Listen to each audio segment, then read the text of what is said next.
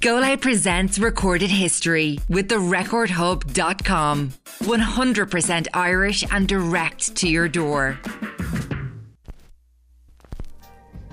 Hello and welcome, Recorded Historians. Thank you all so much for tuning into this episode of Recorded History with therecordhub.com. I'm your host, Ed Smith, and this is the podcast where you get to hear about the lives and histories of some of your favourite musical heroes and theirs. Over the course of this series, I'll be speaking to some sensational musicians, writers, artists, broadcasters, creatives, and this week, comedians about the three records that have come to define their lives. Now, again, as I say week in, week out, this isn't one of those podcasts that pushes the glasses up your nose and gets all snotty and clever about the best records of all time. No. There's plenty of those around. No. This is a podcast for everyone where we celebrate the personal relationship people have with the music that they really listen to. So, expect some unexpected choices, forgotten favourites from across the musical spectrum, from rock to house to pop to dance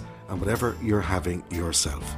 So, to this week's guest on the podcast, a man I have been looking forward to meeting, not to mention interviewing, for some time now, Mr. Michael Fry. Very much at the forefront of this so-called new wave of comedy, the internet comedians, that he is very much a part of and a leading light in. He came into our lives, it just feels like he's been around for years, but it's only been 5 years, in 2018, when he started making his videos in his bedroom and just throwing them up on Twitter for a bit of crack and maybe a couple of likes. Even he didn't realise the stratospheric heights that his comedy, his brilliant comedic brain would bring him. He brings so much joy and happiness to so many of us, and he tells his story beautifully here. It's a really great insight for any comedy nerds out there like myself. We get into it here about, I suppose, the genesis of the internet comedian phenomenon, how he goes about writing his material, what it means to him, and he really gets very honest and very brave here about his own troubles and struggles with his own mental health, how he navigates all that, but whilst being, as they say, terminally online. That is where he makes his money and reaches his fame. How does he do it all?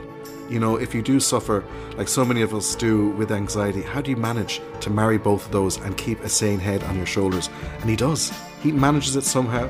We talk about, of course, his upbringing in Navan, the influence his brother had on him, kind of an anti-influence, if you will, how much of his music he didn't listen to because of pure spite with his relationship with his brother, how things have gone for him so quickly and so well, and what his plans are for the future. His three musical choices are sublime, as you'd expect from somebody who's so musical. So hopefully you'll enjoy listening to the great Michael Fry as much as I did chatting to him. Here he is.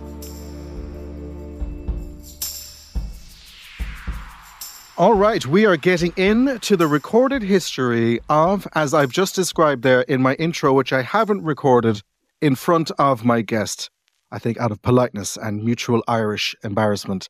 It is Mr. Michael Fry. Michael. Hi. Thanks. How are you? I'm great. I'm doing well. Doing okay. You are doing well. Yeah. You're doing very well.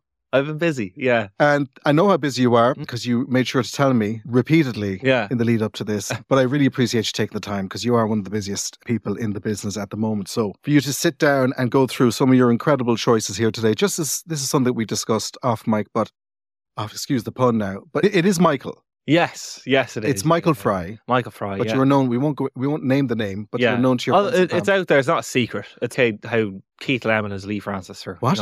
Yeah. Or hold on, stop the tape. It's Matthew. Yeah. To your friends and family. Yeah. And I've seen one or two, not conflicting stories as to why you changed, but can you tell the listeners now that may not know the story of Recorded History, why Michael Fry? I was working on a grad programme for a public body, so I was working for Tourism Ireland, and they had quite a strict social media policy, and I was like dicking around on Twitter. So I was like, what's more separate than having a different name?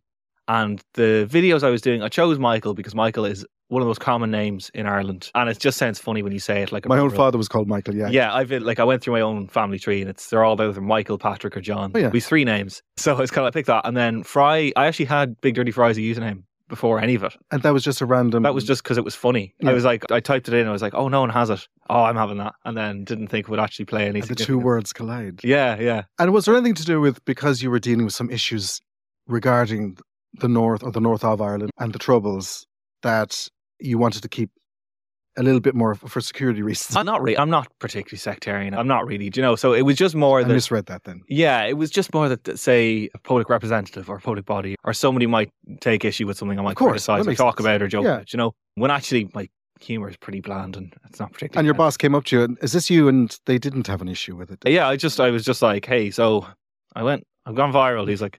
And then he was like looking through it all. I'd go to a doctor if... Yeah, he was just like, this is actually really funny, so fair play. I was like, Oh, yeah, okay. great. And he was like, look, people have lives outside of work. So for all intents and purposes, it is... And again, as I said, if someone shouted Michael across the street, you'd twist your head. Oh, at this point, it's been like And 5 flip the years bird. since I Okay, started yeah, using yeah, it. so So it's yeah, Michael, okay. yeah.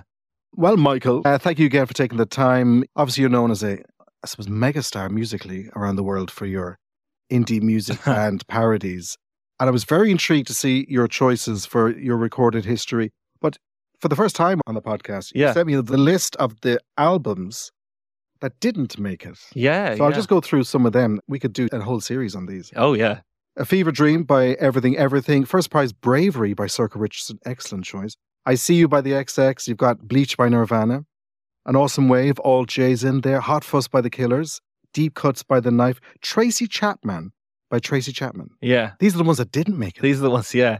And I did labour over it. I think we could have had a completely different set that I I know. actually chose. It changes, doesn't it? With Yeah, but it depends on movement, who's yeah. asking you and what. I want to get a spread of genres and times in my life and all that kind of stuff. But the ones I picked, I think are the ones I knew the best. But I think you can see from those ones where I get my sound from. Like I was particularly, going to say, get to... Yeah, Yeah. absolutely. you It's know, the there XX writ or whatever. large. I think I couldn't find a specific album by Hot Chip, The Horrors and the Yeah Yeah Yeahs that I was big into or that I would have chosen for this. Yeah. But I love that. Anything they do, I love. And I think by The Knife, Yeah. there's a lot of The Knife in your... The knife is, yeah, exactly. So it's like you can pull, you can tell where I got certain sounds of what I like. Where your you know? wheelhouse is. as Where they my say. wheelhouse Yes, is, yeah. yes. We will get straight into it. Let's start. Yeah. The year is 2009. Michael Fry, what is the very first entry into your recorded history? It is the eponymous debut by La Rue. Ah, yes. And that's my only chance I'll ever get to use the word eponymous, so I'm taking it. Say it nightly, even Yeah. if it isn't. The eponymous album by Nirvana, it's Nevermind. So why this particular? So it's La Rue, it is the debut. Well, it is the debut album, isn't Yeah. it? From Duo at the time. Yeah. Not since. They've since changed. It was Ben Langmaid and obviously Ellie Jackson. Yeah. So why have you chosen this as your first pick? I think it's because it was the first time I got properly excited and I found something that I liked, and it didn't matter if anybody else around me liked it. I still loved it. Yeah. And what I did when I listened to the album first, I went looking. It was like when I had the internet at my disposal as well. Wow. So it was that kind of thing of, okay, who's like this? And then you go through the Wikipedia page of your artist and it tells you their influences and what genres they are. So you click in, you go down rabbit holes of different genres or whatever. So through the La Rue, I found The Knife. I found, what are they called? Le Tigre. Oh, wow. Yeah. Because it was like I was looking at different genres of synth music. So synth pop and then there's synth punk. And did you bring it back to the likes of Yazoo, then Eurythmics? Yeah, all that sort of stuff. The first album by a Depeche Mode, Speak and Spell, that this actually draws pretty heavily from now I listen to it back. So stuff like that. I really like electronic music. Like when I was younger, I was big into, say, the X Factor and stuff like that, like kids are.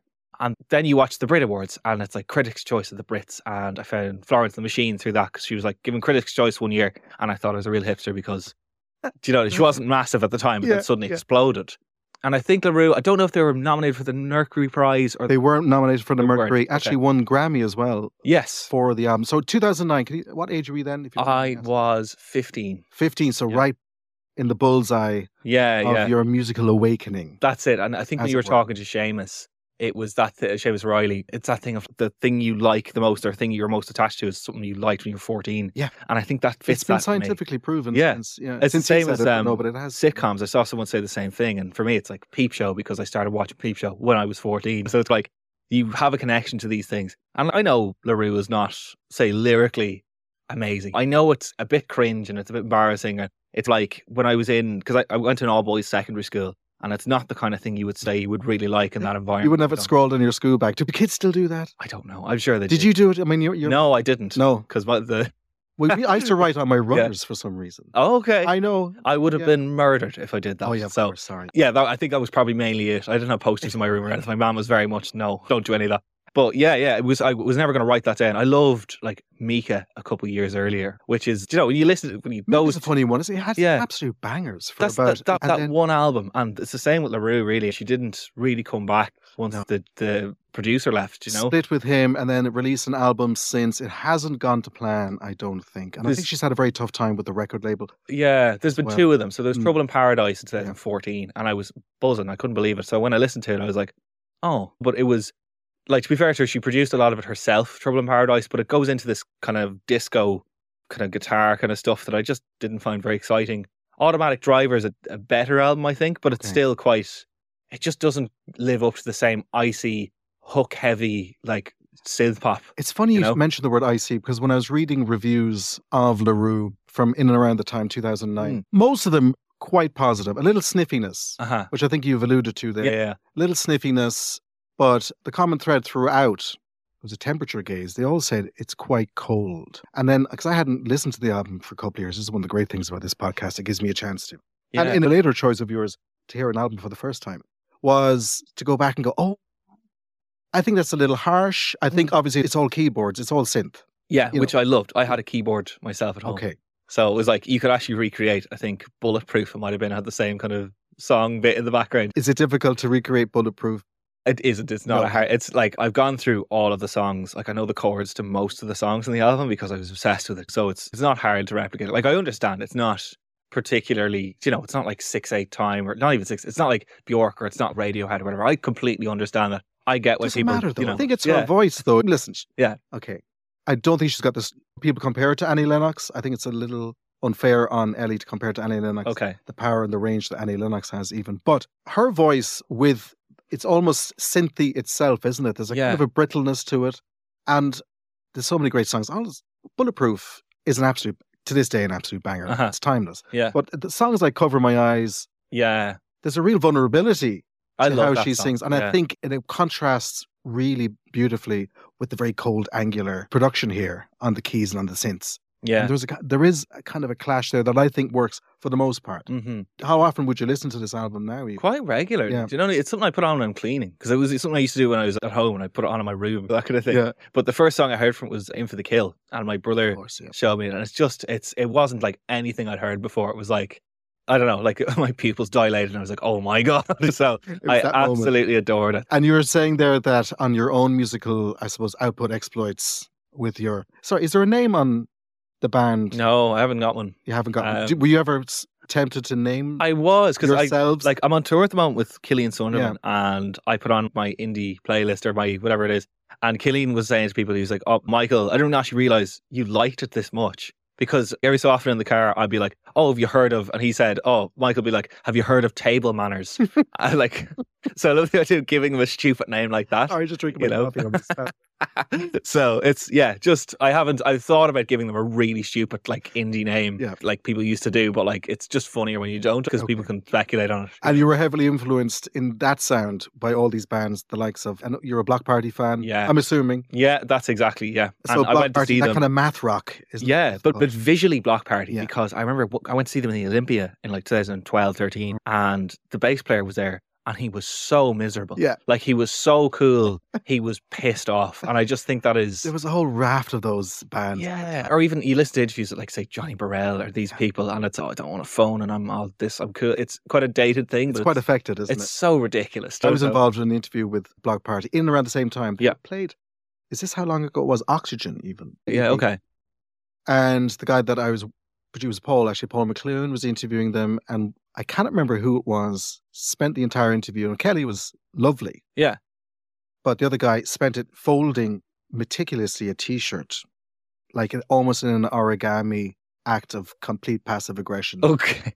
And I was, how is he still folding that? He was actively not taking part, or giving anything of himself, but he made sure to fold his t-shirt to within an inch of its thread. Yeah, I've never understood that attitude of just being a dick to people who are interested in, you know, it's how people hear your music is by you doing interviews and press. Yeah. I just don't get I think they're trying to feed into, I suppose, an ecosystem and a persona, isn't it? That is disaffected. Oh, I don't care.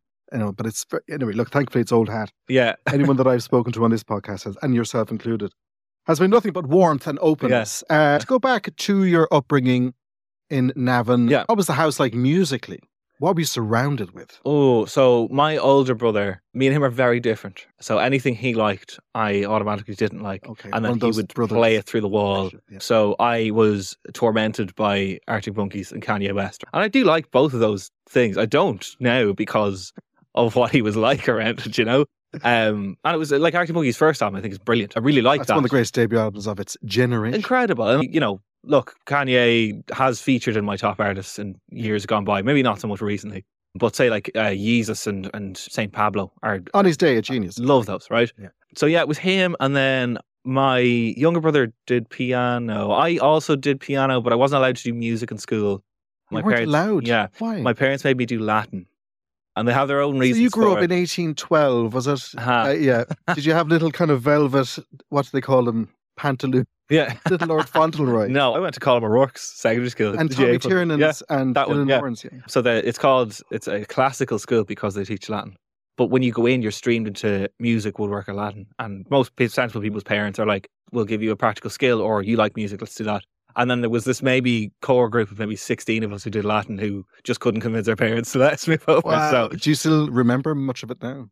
A good bit. It actually did help. I did languages in college, so Spanish and Latin are very similar, obviously. So, it helped. I don't regret doing it, of course. I obviously just regret the choice that was made, considering I now make music. It's quite a stark choice. Do you want to have music in your life? What if it's something you like, or do you know what I mean? Would I let my little brother do it, which I'm not bitter about at all? But that helps family relations no way. Yeah, absolutely.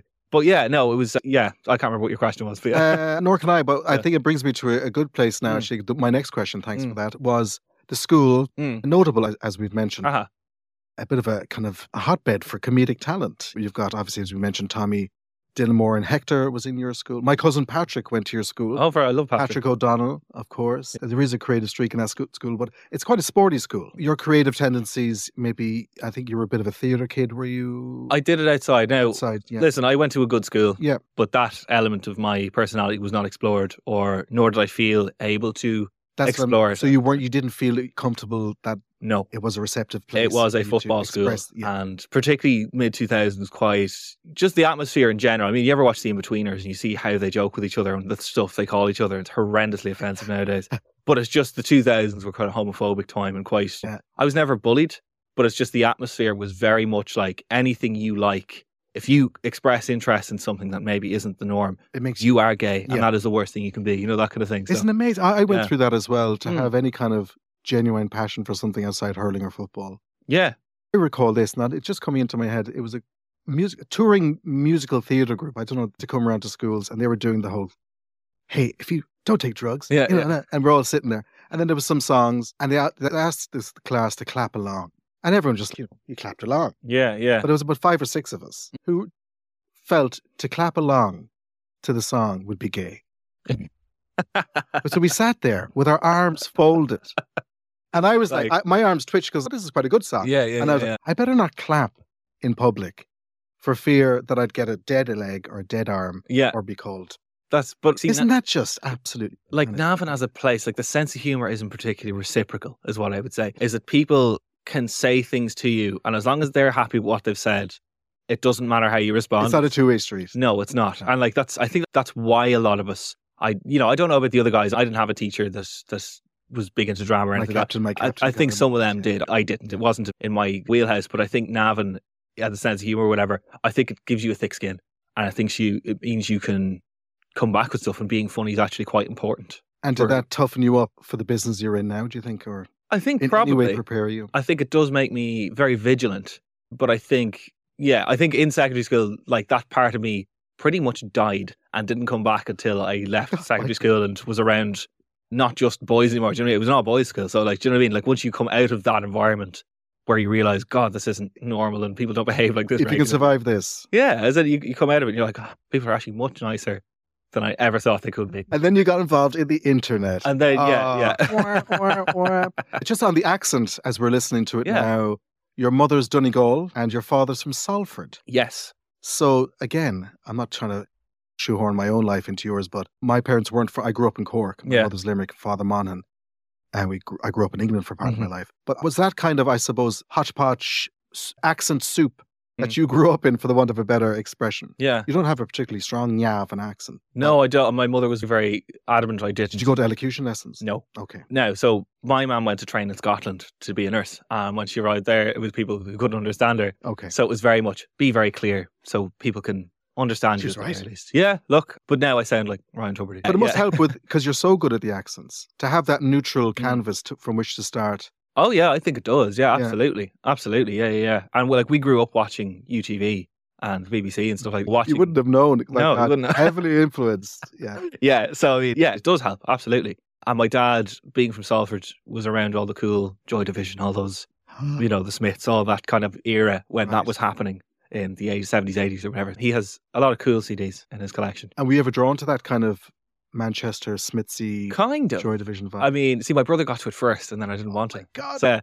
So the Stone Roses, I was like, oh no, okay. But then you listen to back, this is actually very You would good. actually go, no, even as good as they are, I refuse, because he got there first. Yeah, like even say Oasis. Brotherly love. And yeah, just, I don't know, just has had a big impact on my music taste, I think. Listen, as it always should, I think. Yeah. Let's go back to 2018. So you're in, as you mentioned earlier, you were involved Tourism Ireland. You're at a graduate program, and you started to make these videos in your room at night Yeah. as a kind of an outlet. You just threw them up on Yeah, Straight yeah. on the internet. I think because I was, like my job was interesting, but I lived in a town. Yeah. It wasn't, and I'd done the student thing, but I was living with students again. I couldn't drive. You're in Coleraine. Yeah, just it was very isolating. Whatever about like my work, it was. We did some cool stuff. We did a lot of video projects or music videos Okay. and stuff like that. But yeah, it was just kind of something to do in the evenings. And I thought I'll make this small following of people who I've had for years join together and laugh at this stuff. And it just snowballed and snowballed, and suddenly Blind Boy had retweeted it, and Kevin Bridges said it was class, and then it was just suddenly like, oh wow, I have 5,000 followers when I had 400 like 2 weeks ago. Really rapid, and oh god, what am I going to do? But I don't know, it kept getting bigger and bigger, and then suddenly I got hired by Joe, That's right. the publisher, which is a good place to be, and I did loads of interesting stuff there, and yeah, I'm full time now as a comedian for about 2 years. I want to get to your second record, actually, because Uh-huh. it's of the three, Yeah, my own personal favourite. I hope Yeah, you don't yeah. mind me picking one of your three as a favourite. And I apologise in advance if I burst into tears. Even thinking about this album makes my heart weep. So, Yeah. Michael Fry, it's 2015. We are now at the juncture of your second record in your recorded history. What is it? It's Carrie and Lowell by Sufjan Stevens. And I was surprised nobody had picked it yet. Yeah. Or I actually don't know. Sorry, I don't know. No, You've no, other we guests, haven't. Yeah. Because I was like, oh, it's such an obvious one because it's so good. But it's beautiful. As in, like, again, it's one of the ones I will play the whole way through, no skips. And I will know what song it is by the first opening two notes. So, It's his seventh album, 2015. Carrie and Lowell, the name of his mother and stepfather. Yeah. And in typical Sufjan Stevens style, a very raw, honest album about his relationship with his mother. Yeah. Left the family home. He was one, I think. She had a very troubled life, and his relationship with her was equally as fragmented. And the album very much, obviously, doesn't it deal with dealing with her death and the complicated feelings that throws up. Yeah. I think he's a genius. hmm I honestly think he's a genius. Each album has its own different flavour. I got to Sufjan Stevens through, so many of us did, through Illinois. And for me, it's again, it's quite hooky. You It know? is quite hooky, It is. yeah. And it's what really bothers me about music sometimes or musicians is that for something to be good music or a good song, it has to be technically impressive and in 7/8 time or that kind of thing. And it's like, we look at something like this and it's just this beautiful kind of pure expression of how he felt. And I've never gone through a loss like that. I don't know what it's going to be like. I don't have a complicated relationship with my mother, but you can hear it even come through in the instrumentation, even say the first song. I think it's Death with Dignity. And it's Yeah. quite a light kind of song. But then at the very end of it, there's these kind of synth bits where it goes slow and it goes lower and lower and lower. And you realize, oh, I'm having a happy memory. But then I remember she's gone. And I remember the hard stuff about it. And it's, do you know, it's so and nice. I Yeah. even thinking about this. That's the thing. Like, I would Really, say really- 4th of July is one of my favorite songs That's ever. That was because, my choice as well. yeah, because it's about storybooks and it's about all that kind of stuff. And then realizing your mother's gone. So, sorry, I was like, I don't want to cry. No, but like, you've been thinking about it, Yeah. and I was on the train listening to this earlier, yeah. and I've lost, my mother passed away a couple Yeah. of years ago, and I suppose I subconsciously, now that I'm saying it out loud, and I didn't think about this on the train, Mhm. and I thought to myself, I used to love this album. I Yeah. used to love it. Yeah, Why yeah. haven't I gone back there? And I Right. now know Yeah. It's probably talking to you now. Yeah. It Yeah. really gets under the skin of your heart. You always get tricked into going, oh, this is all so pretty and lovely. And then you Yeah. go, what's he saying again? Because I know in Illinois he's got the most beautiful song about a serial killer I've ever heard. Yeah. It is so delicate and stunning and melodic and hooky. Uh-huh. And then you're going, oh, no. You go, John Wayne Gacy Jr. Yeah. Going, yeah. He's a unique and intriguing character, Sufjan. He's, I don't want to say reclusive, maybe he's a little pejorative or unfair and even condescending, but he keeps very much away. He eschews any of the limelight, the nonsense, the noise that goes with fame. Because when he just wants to release the music and just do the Homer Simpson into the hedge, away from all the noise and any possible pain and anguish that might cause. And I suppose, not to get into it too deeply or heavy with you, that the world you've chosen to ply your trade in, let's just say, isn't notorious for being the greatest when it comes to protecting your mental health. You've spoken quite openly and honestly about suffering from social anxiety before. Yeah. I suppose my concern, not my concern, but my question is that how are you navigating the notoriously ferocious and unkind world of the internet? I know that you are so popular, so beloved that, but coupled with someone that does, like most of us do, suffer from anxiety, is that something that you've found difficult, or have you gotten the knack of it already? I think I live quite a charmed existence on the internet as a man, and as a white man, and as a cisgender man. Do you know what I mean? I do not get the same level of shit as my... I've never seen one. Yeah. One bad like the same as my female colleagues, just people who do the same job as me, but they will get aggressive sexual messages in their DMs. Doesn't happen to me. I've never felt at risk personally, anything like that. So people might get mad at you and they might criticize you or whatever, but I don't really get abuse. But at the same time, I spent most of my 20s feeling scared. And the reason I've done online stuff rather than going straight into stand-up, whatever, is because I was scared. Do you know that kind of thing? And I'm looking back now, nearly 30, and I'm like, man, I wasted so much time. Do you think so? Yeah, I think particularly my university years and particularly my secondary school years and stuff like that, where there's loads of things I didn't do because I thought I was a bad person. Oh. And now it's kind of, I'm not a bad person, you know, and I'm kind of realizing that all those kind of things in your head from before, from people in your childhood, from school and from all that kind of baggage, it doesn't actually matter once you get out of it. And it's, people are much nicer than I ever thought they could be. So I'm having this thing where I'm like, do you know what? I'm going to back myself, because really there's nothing I've done that's so bad that people don't want to listen to me, or do you know, that kind of thing. It's that kind of, I feel like it's important to like yourself. And I'm only starting to like myself very recently. And that's, I think, the first person I've ever heard who has, as I say, been so online as you are with your career, come out with a positive take that it's actually helped them. Yeah. With their it has. confidence and sense of self-worth. If I hadn't gotten the feedback on Twitter, I never would have done it. How reliant are you on that feedback, do you think? Is there a danger, for example, you spend a lot of time on these music parody, what do you call them? I would call them music parodies. Music parodies, probably, sorry. Yeah. So I just, let's get the nomenclature right. Yeah. These music parodies that you put so much time, first of all, we'll get to it as well. Yeah. You're an incredible musician. It can be forgotten and overlooked, but you're very good, which helps. But you put up a video, we'll say, at what stage do you check how it's doing? And do you have like a cutoff point in your head that once it passes that, it's like Pointless, that TV show? And it has to hit past a point that you go, okay, I'm not going to feel bad about this now. It's reached 10,000 or 15,000. Yeah. To live your life that way, is that perilous for you? I think there is a high score element to it, and it's a game, and you almost don't even think about people. If you think about, say some of the songs that I've done, one of them got 39,000 likes. When you think about 39,000 people, you don't think stadium. That's incredible, you know? But to me, it's a high score, and I'm like, I could do better than that. So it's a competitive thing with myself.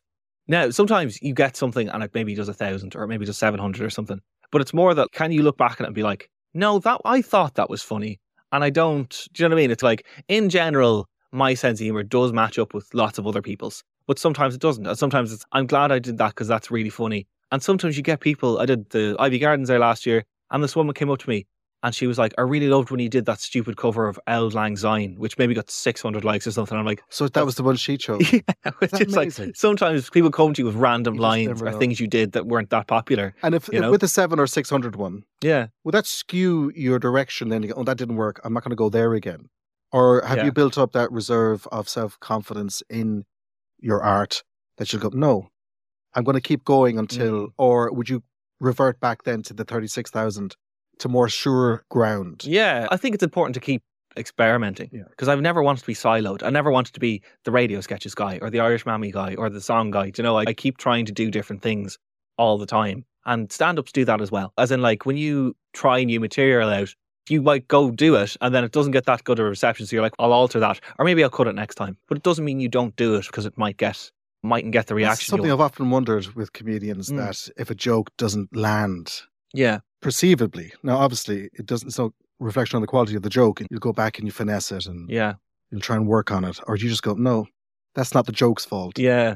And that is a struggle. I'm so fascinated with comedians. So sometimes it's something that you think is funny. So I do this thing with Killian where he's on stage doing stand-up when I'm off stage, and I come on as silly characters and we swap around. But we have this thing where I'm like, I love when he does an impression of me, because Michael was backstage being like, what's going on? And he does like the worst northern accent you've ever heard. No one laughs at it, but he'll hear me backstage being like, no, but that one's for you. So there's bits like that where you're like, no, I think this is funny because it's so fucking stupid that we keep doing it. And how was the transition from, I suppose there's a certain protection, isn't it, when you're in complete control of your own material, you're recording it, you're editing it, you're writing it, obviously. And then you put it out yourself. Then you run away and you go, "Ooh," and just see how it goes. But there is that obviously physical and therefore emotional distance that you can keep between you and your fans. But to make that leap to doing live performance and stand-up, and to bring your comedy to flesh and blood people that you can see with your own eyes, how was that? For years I was like, I'll never do live. It's not for me. That was the fear again, was it? Yeah, that's purely what it is, And I did it, we did our first one 1 year ago, myself and Killian, in, I think it was one of the distilleries, and we had 65 people there who knew us from online or whatever. And I got a taxi to the venue, and we went past Euston Station, and I was like, I could just get out and get on the train and leave. And I was like, no, we're doing this. We're doing it because it's hard. And once you do it, you feel a lot better, and you'll say, oh yeah, I tried that, and it worked or it didn't work, but it worked, do you know? And it's kind of like, it's now a huge part of what I do. So I'm like that with everything now, where it's, let's try that, and if it works, great, that's another thing I can do, you know? But it's hard. It's the live embarrassment. It's the thing that you're going to get booed off stage or that kind of thing. But no, I mean, our instincts are good. It's different. The rhythm's different. You have to make sure everyone has time to laugh. You can't just plow through your set and not expect any reaction. So that side of things, so the timing. The rhythm's different, Yeah, that's something that you learn with more and more performance. Reading the crowd. And it's like when I do my radio show, and then when you DJ live, you're still playing records as such. But to see them and to feed off that energy of the crowd, and it can move your direction this way and that way. That is something that you're learning as you go along. Yeah. It's incredible. Yeah. It's when you do live, everyone has to hear every joke. So when you do a video, you can have Easter eggs that people listen back to. There's one of mine at the very beginning I did called The Morning Show with Michael Morning. And one of my favourites. Yeah. Where basically it's about, I'm reading the deaths in like a chirpy Spin 103.8 way. But when you go back to the start, it's like getting you through the mourning period, the most difficult part of the day. You don't know what that is when you first watch it, but you benefit a rewatch. There's no rewatches when it comes to live comedy. You have to get the joke out. And I have to mention this because I come from a radio background in a radio building. We are indeed, yeah. What is your issue with radio? No. Well, I think your skewering of, I can name them, News Talk, for example. Absolutely on the money.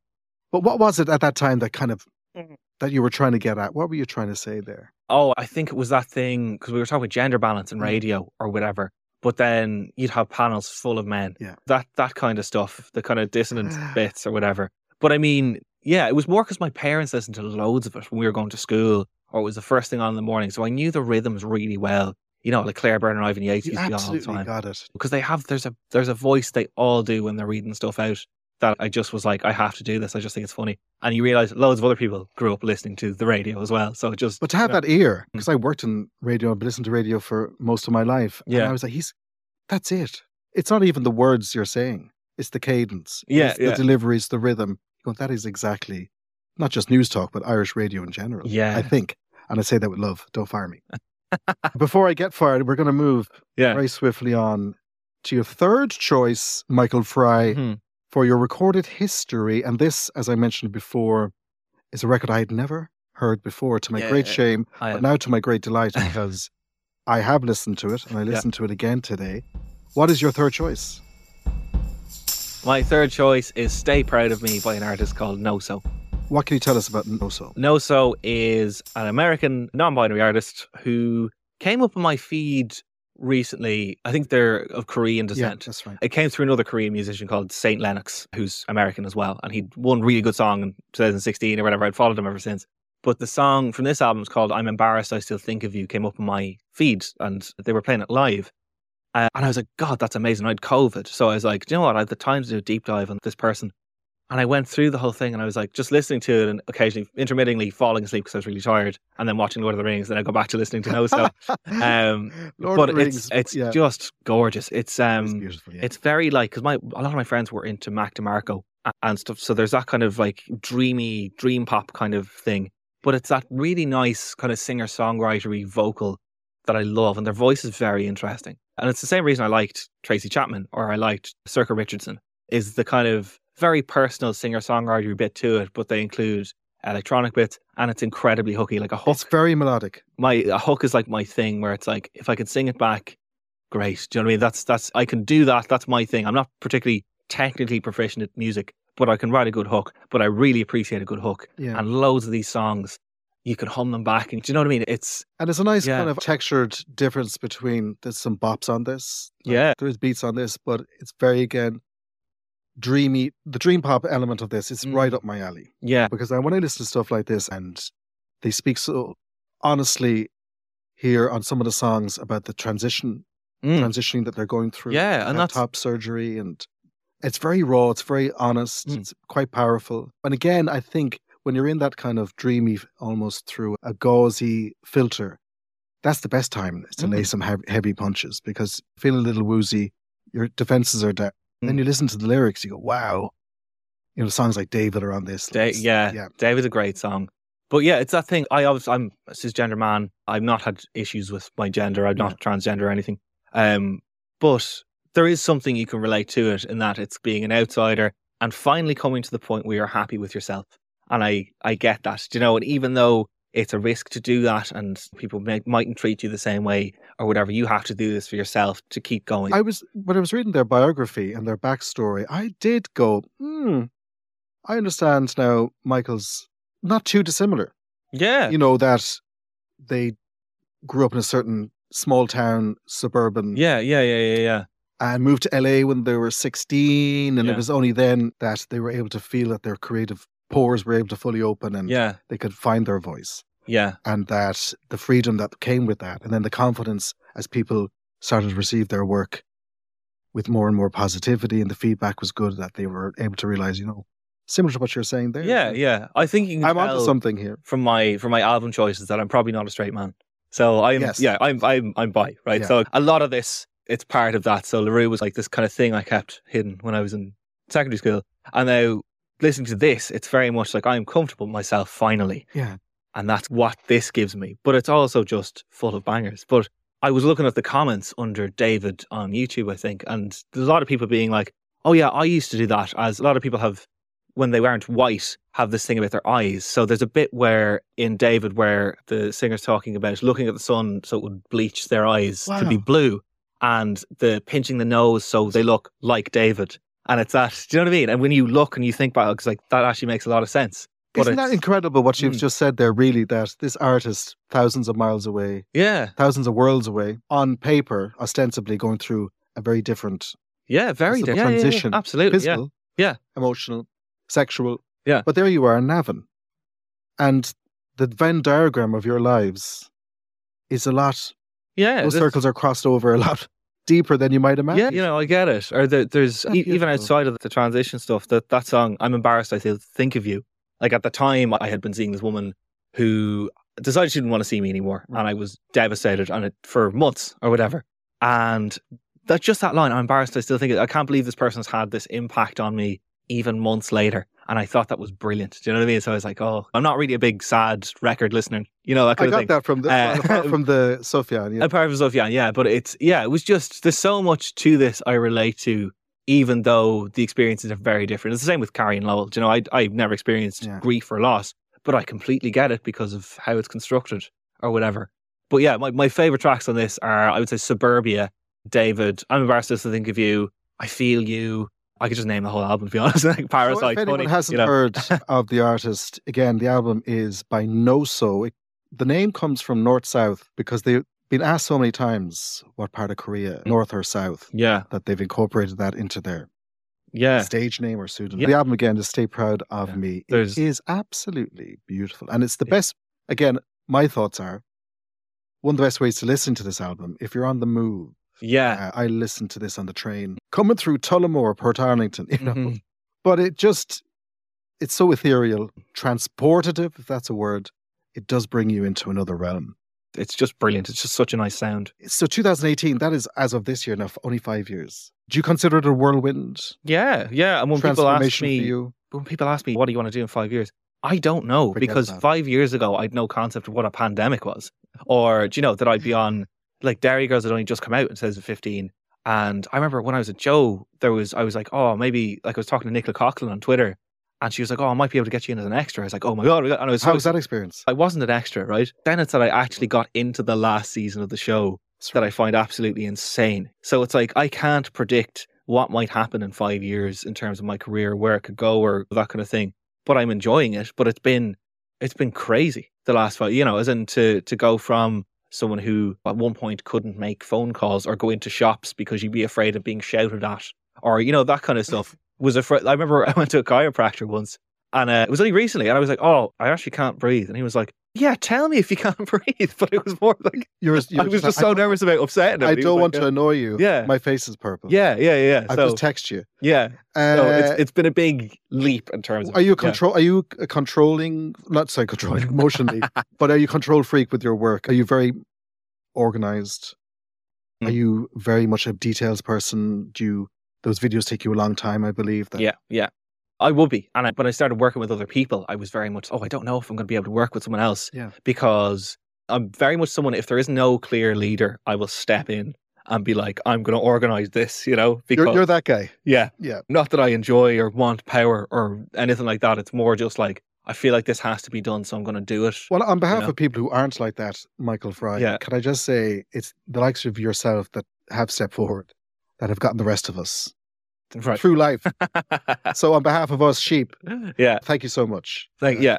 for dragging our lazy, non-committal, quiet and shy arses Yeah. through life. So don't ever say that with an apology in your voice. I suppose of the famous 5 or 6 of, do you mind being called internet comedians, or is that? I think it's fine. I think pandemic or COVID comedians is where we draw the line, because like we Is were that a things. thing? Is that? Yeah, as in like, Why? Because you're only famous because of. yeah, that was one of Killian's jokes actually. Oh. We're only famous because thousands of people died, and it's like that's not actually it. It's just that we were making content when panel shows and comedies weren't being made professionally, and because there was no news, a lot of the time people just sent each other videos to keep each other. Yeah. Happy, and we were just the ones making them. But yeah, internet comedians. Yes, there's quite a few. There's quite a wave of us, really. There's yourself, Yeah. Killian, Sean Burke, Justine Stafford, Yeah, Peter McCann. I'm missing yeah. Loads. Emma Dore and Tony Emma Campbell, Dore, Shane yeah, Dan Tony Byrne. Cantwell, of course. Yeah, Hannah Mamlis. There's a big group of us who are big internet people. And that transition then again, that parlayed itself into the more traditional side of showbiz. Yeah, Into getting your own sketch show, yeah.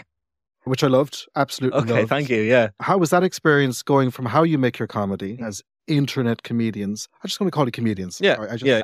I don't like it. As comedians that I suppose share most of their work on the internet, to go into the traditional media of television. Was there any fears on your collective parts that they were going to try and stick their oar in, or try and, even the filming process is, Mm, the DIY-ness of your videos yeah. is a lot of the charm and the power and the enjoyment of that is because you've done it all yourself. It's in your bedroom. Yeah. So I suppose the rawness of all that, did you feel you were going to lose some of that by having to deal with Yeah, RTE? I think so. Yeah. Now we were with Wonky Chair, who are an independent production company. Okay, so- They make Callum's Kicks or whatever, but it's for RTE, and James Cotter, who was involved, was in Republic of Telly and all that kind of stuff. But yeah, I think like we were allowed to do what we wanted to an extent. We dealt with a lot of people, so you work with lots of stuff. And I also just wanted to experiment. So I had big set pieces. I had a shootout, and I had a zombie apocalypse. And I was just very much, I want to do this and see what I can get out of a larger scale production. Yeah. So that's what I did. And yeah, I think, look, it's a sketch show. Not everything works. If you watch any sketch show, there's stuff that you don't get. The You hit kind of rate, don't. You know, I think it yeah. hit the hit rate that most do, even The Fast Show, some of my favourite sketch shows. You look back at them now going, wow. Yeah. It's the hardest form, I think, It is. And it's, for consistency. but I think sketch comedy, and I know this is so counterintuitive to what I actually want to do, I think it does belong on the internet now because you look at clips of things. So there's some clips, like No Worries If Not, we didn't get huge amount of attention on social media, but some of the clips on TikTok or whatever did really well, you know? Huge. And then it's suddenly like, I want to watch the show or whatever, but it just works better when you have one thing that people might like rather than sitting someone down for half an hour to a feed they have no control over. And I think that's really, people's brains are different now because they can scroll through videos. If something doesn't interest them, they skip it, but they don't pay any heed to it. Whereas when you watch a half hour and you don't like something and you're like, oh, that's shite. I never thought of that. Yeah. So it's, and like my attention span is Yeah. dreadful. Our stand-up is like that as well. And we have different bits to our stand-up. It's not an hour of me and Killian standing there on our own. It's music, it's bits, that kind of stuff. We love a variety of things, but I think it's because I'm used to watching such a variety of things all day, every day. And so what's your social media diet like on a daily basis? Mhm. Do you use it for inspiration, distraction? Do you just see what the competition's up to? Or are you seeing which way the trends are going, what people are finding funny, what's getting the likes and the hits? Yeah, sometimes you look at the news and you might have something in there that you could make fun of or whatever. A lot of the time, I think the less you spend on it, probably the better, because it does rot your brain a bit. And I think you have to have a life outside of it to find inspiration or whatever. But you can find parodies and stuff like that. I wouldn't even say there's competition between any of us either. It's very much the internet is big enough for everyone. Yeah. And if someone likes Sean, they're going to like me or they're going to like Killian or one of us. But you all have your own flavour as well. Yeah, It's not as yeah. if I see how people would you're all several the of us, same. but not some others, you know, that kind Yeah, of thing. yeah. So it's, yeah, I don't know. I'm on it too much. TikTok Oh. is, I could be on TikTok and blink and it's 2 hours. I have a real problem with Yeah. TikTok. So I It's need to limit 2-3 my hours use. gone. Yeah. Because like it knows me so well now. The algorithm has me to a T, you know, Frightening. trying to stay away from that. But yeah, it's my job. It's in my pocket. So And Yeah. how are you finding getting recognised? it's really lovely. Everyone's really nice. Yeah. You know, like, yeah, it's all people who know you from the internet, who know your stuff and think you're really funny, or they wouldn't come over. So it's, No bad experiences of drunken Egypt. oh, like people get drunk. Do you know what I mean? But it's like it's just being nice to people. Like sometimes they're way too drunk, they get way too close to you and they stay too long or whatever. But the Do you minute ask your you're, characters then, do you get, do the voice or do this or do that? Or no, or not really. It's selfies? usually just for selfies and then to tell me on gas. And then they might say the same thing over and over again. But you just be nice because the minute you're not nice, it's suddenly a thing. So it's, That's what, yeah. because Ireland is so small yeah. in that regard. Yeah, yeah, It yeah. just takes a But couple of words. nobody means any harm. You know, that No. kind of thing. Yeah. Michael, look, it's been an absolute joy and an honour and a privilege. You know, needless to say, I, like countless others, have watched your journey and your story with genuine joy. You feel so relatable. Yeah. Okay. You know, I know Yeah. just that's your humour, but also that your persona, it's sincere, it's, you Mm. know, you're incredibly smart, you're a great comedic brain, and where you're going to go next, as you said, there's no point even asking because you just don't know. Yeah. Yeah. But wherever it is, it's going to be a huge success. We all know it, and we all can't wait to be part of it, and then go up to you in the pub and make an absolute nuisance of it. I'm going to ask the dreaded question. Uh-huh. Of all the 3 records that you've spoken about today, we started off with LaRue, we had Sufjan Stevens, and then No So, I'm afraid, as your star ascends into infinity, you can only bring one with you. Which one is it and why? Oh God, I'm gonna have to go LaRue. I think it's my Really? OG. Yeah, I think if I was in a desert island and I had, is it not that this is redacted, What? like another What podcast? are you talking? Never heard of it. Yeah, it With a has, disc. It has loads of stuff. It has everything you it's need. Got It's a bops, Swiss Army it's got knife. slow. I For think, survival. yeah, I think I do. I know it better. I've had it longer, so I think if guess, I was to you know, bring Sufjan with me, I think I'd dehydrate from crying all the from time. crying. Yeah. And I need to conserve my water, Yeah. as it were. So that would be a wise tactical choice as well. Yeah. Michael Fry, it's been an absolute honour. Thank you so much for sharing your time and above all, sharing your recorded history. Thank you. Well, that's it. That was me in conversation with the great, the brilliant, the hilarious Mr. Michael Fry. What a fascinating man he is. He's forged such an amazing niche and career for himself as part of this so-called new wave of internet comedians. Such a tough business, as we all know, to get through, to survive in. And how he has kept that brilliant brain on his shoulders is an absolute wonder. But he has, and there's a huge and exciting future ahead of him. And I can't wait to see what he gets up to next. Now, if any of Michael's choices, including we had some LaRue, of course, the great Sufjan Stevens, and a new artist to me and to many of you, I'm sure, the brilliant Noso. If any of them fancy your tickle or tickle your fancy even, you can buy any of those records that Michael has mentioned on the podcast, or even one you love yourself. We would love if you supported our partners at therecordhub.com. Simply could not do this without their generosity, so do check it out. Fully 100% Irish and all online, therecordhub.com. And hopefully you enjoyed my chat and our little crate dive together today, and you'll join me next week and every Sunday after that, where I'll be hearing from a delightful mix of homegrown and international talent. We'll have actors, writers, broadcasters, artists, comedians, and if they've got something to say, I'll be hearing it and letting you have a listen to some of their choices for their recorded history. Oh, and speaking of guests, next week I am joined by nothing short of an Irish music legend, and as luck would have it, one of the soundest sound makers around. I will be joined by the great Paul Noonan to chat about his wonderful career, his recent and related career change into music therapy, and of course, the 3 records that have meant the most to him throughout his life. I've been Ed Smith. This has been Recorded History. You have been amazing. Now all you have to do is hit follow and become a weekly listener.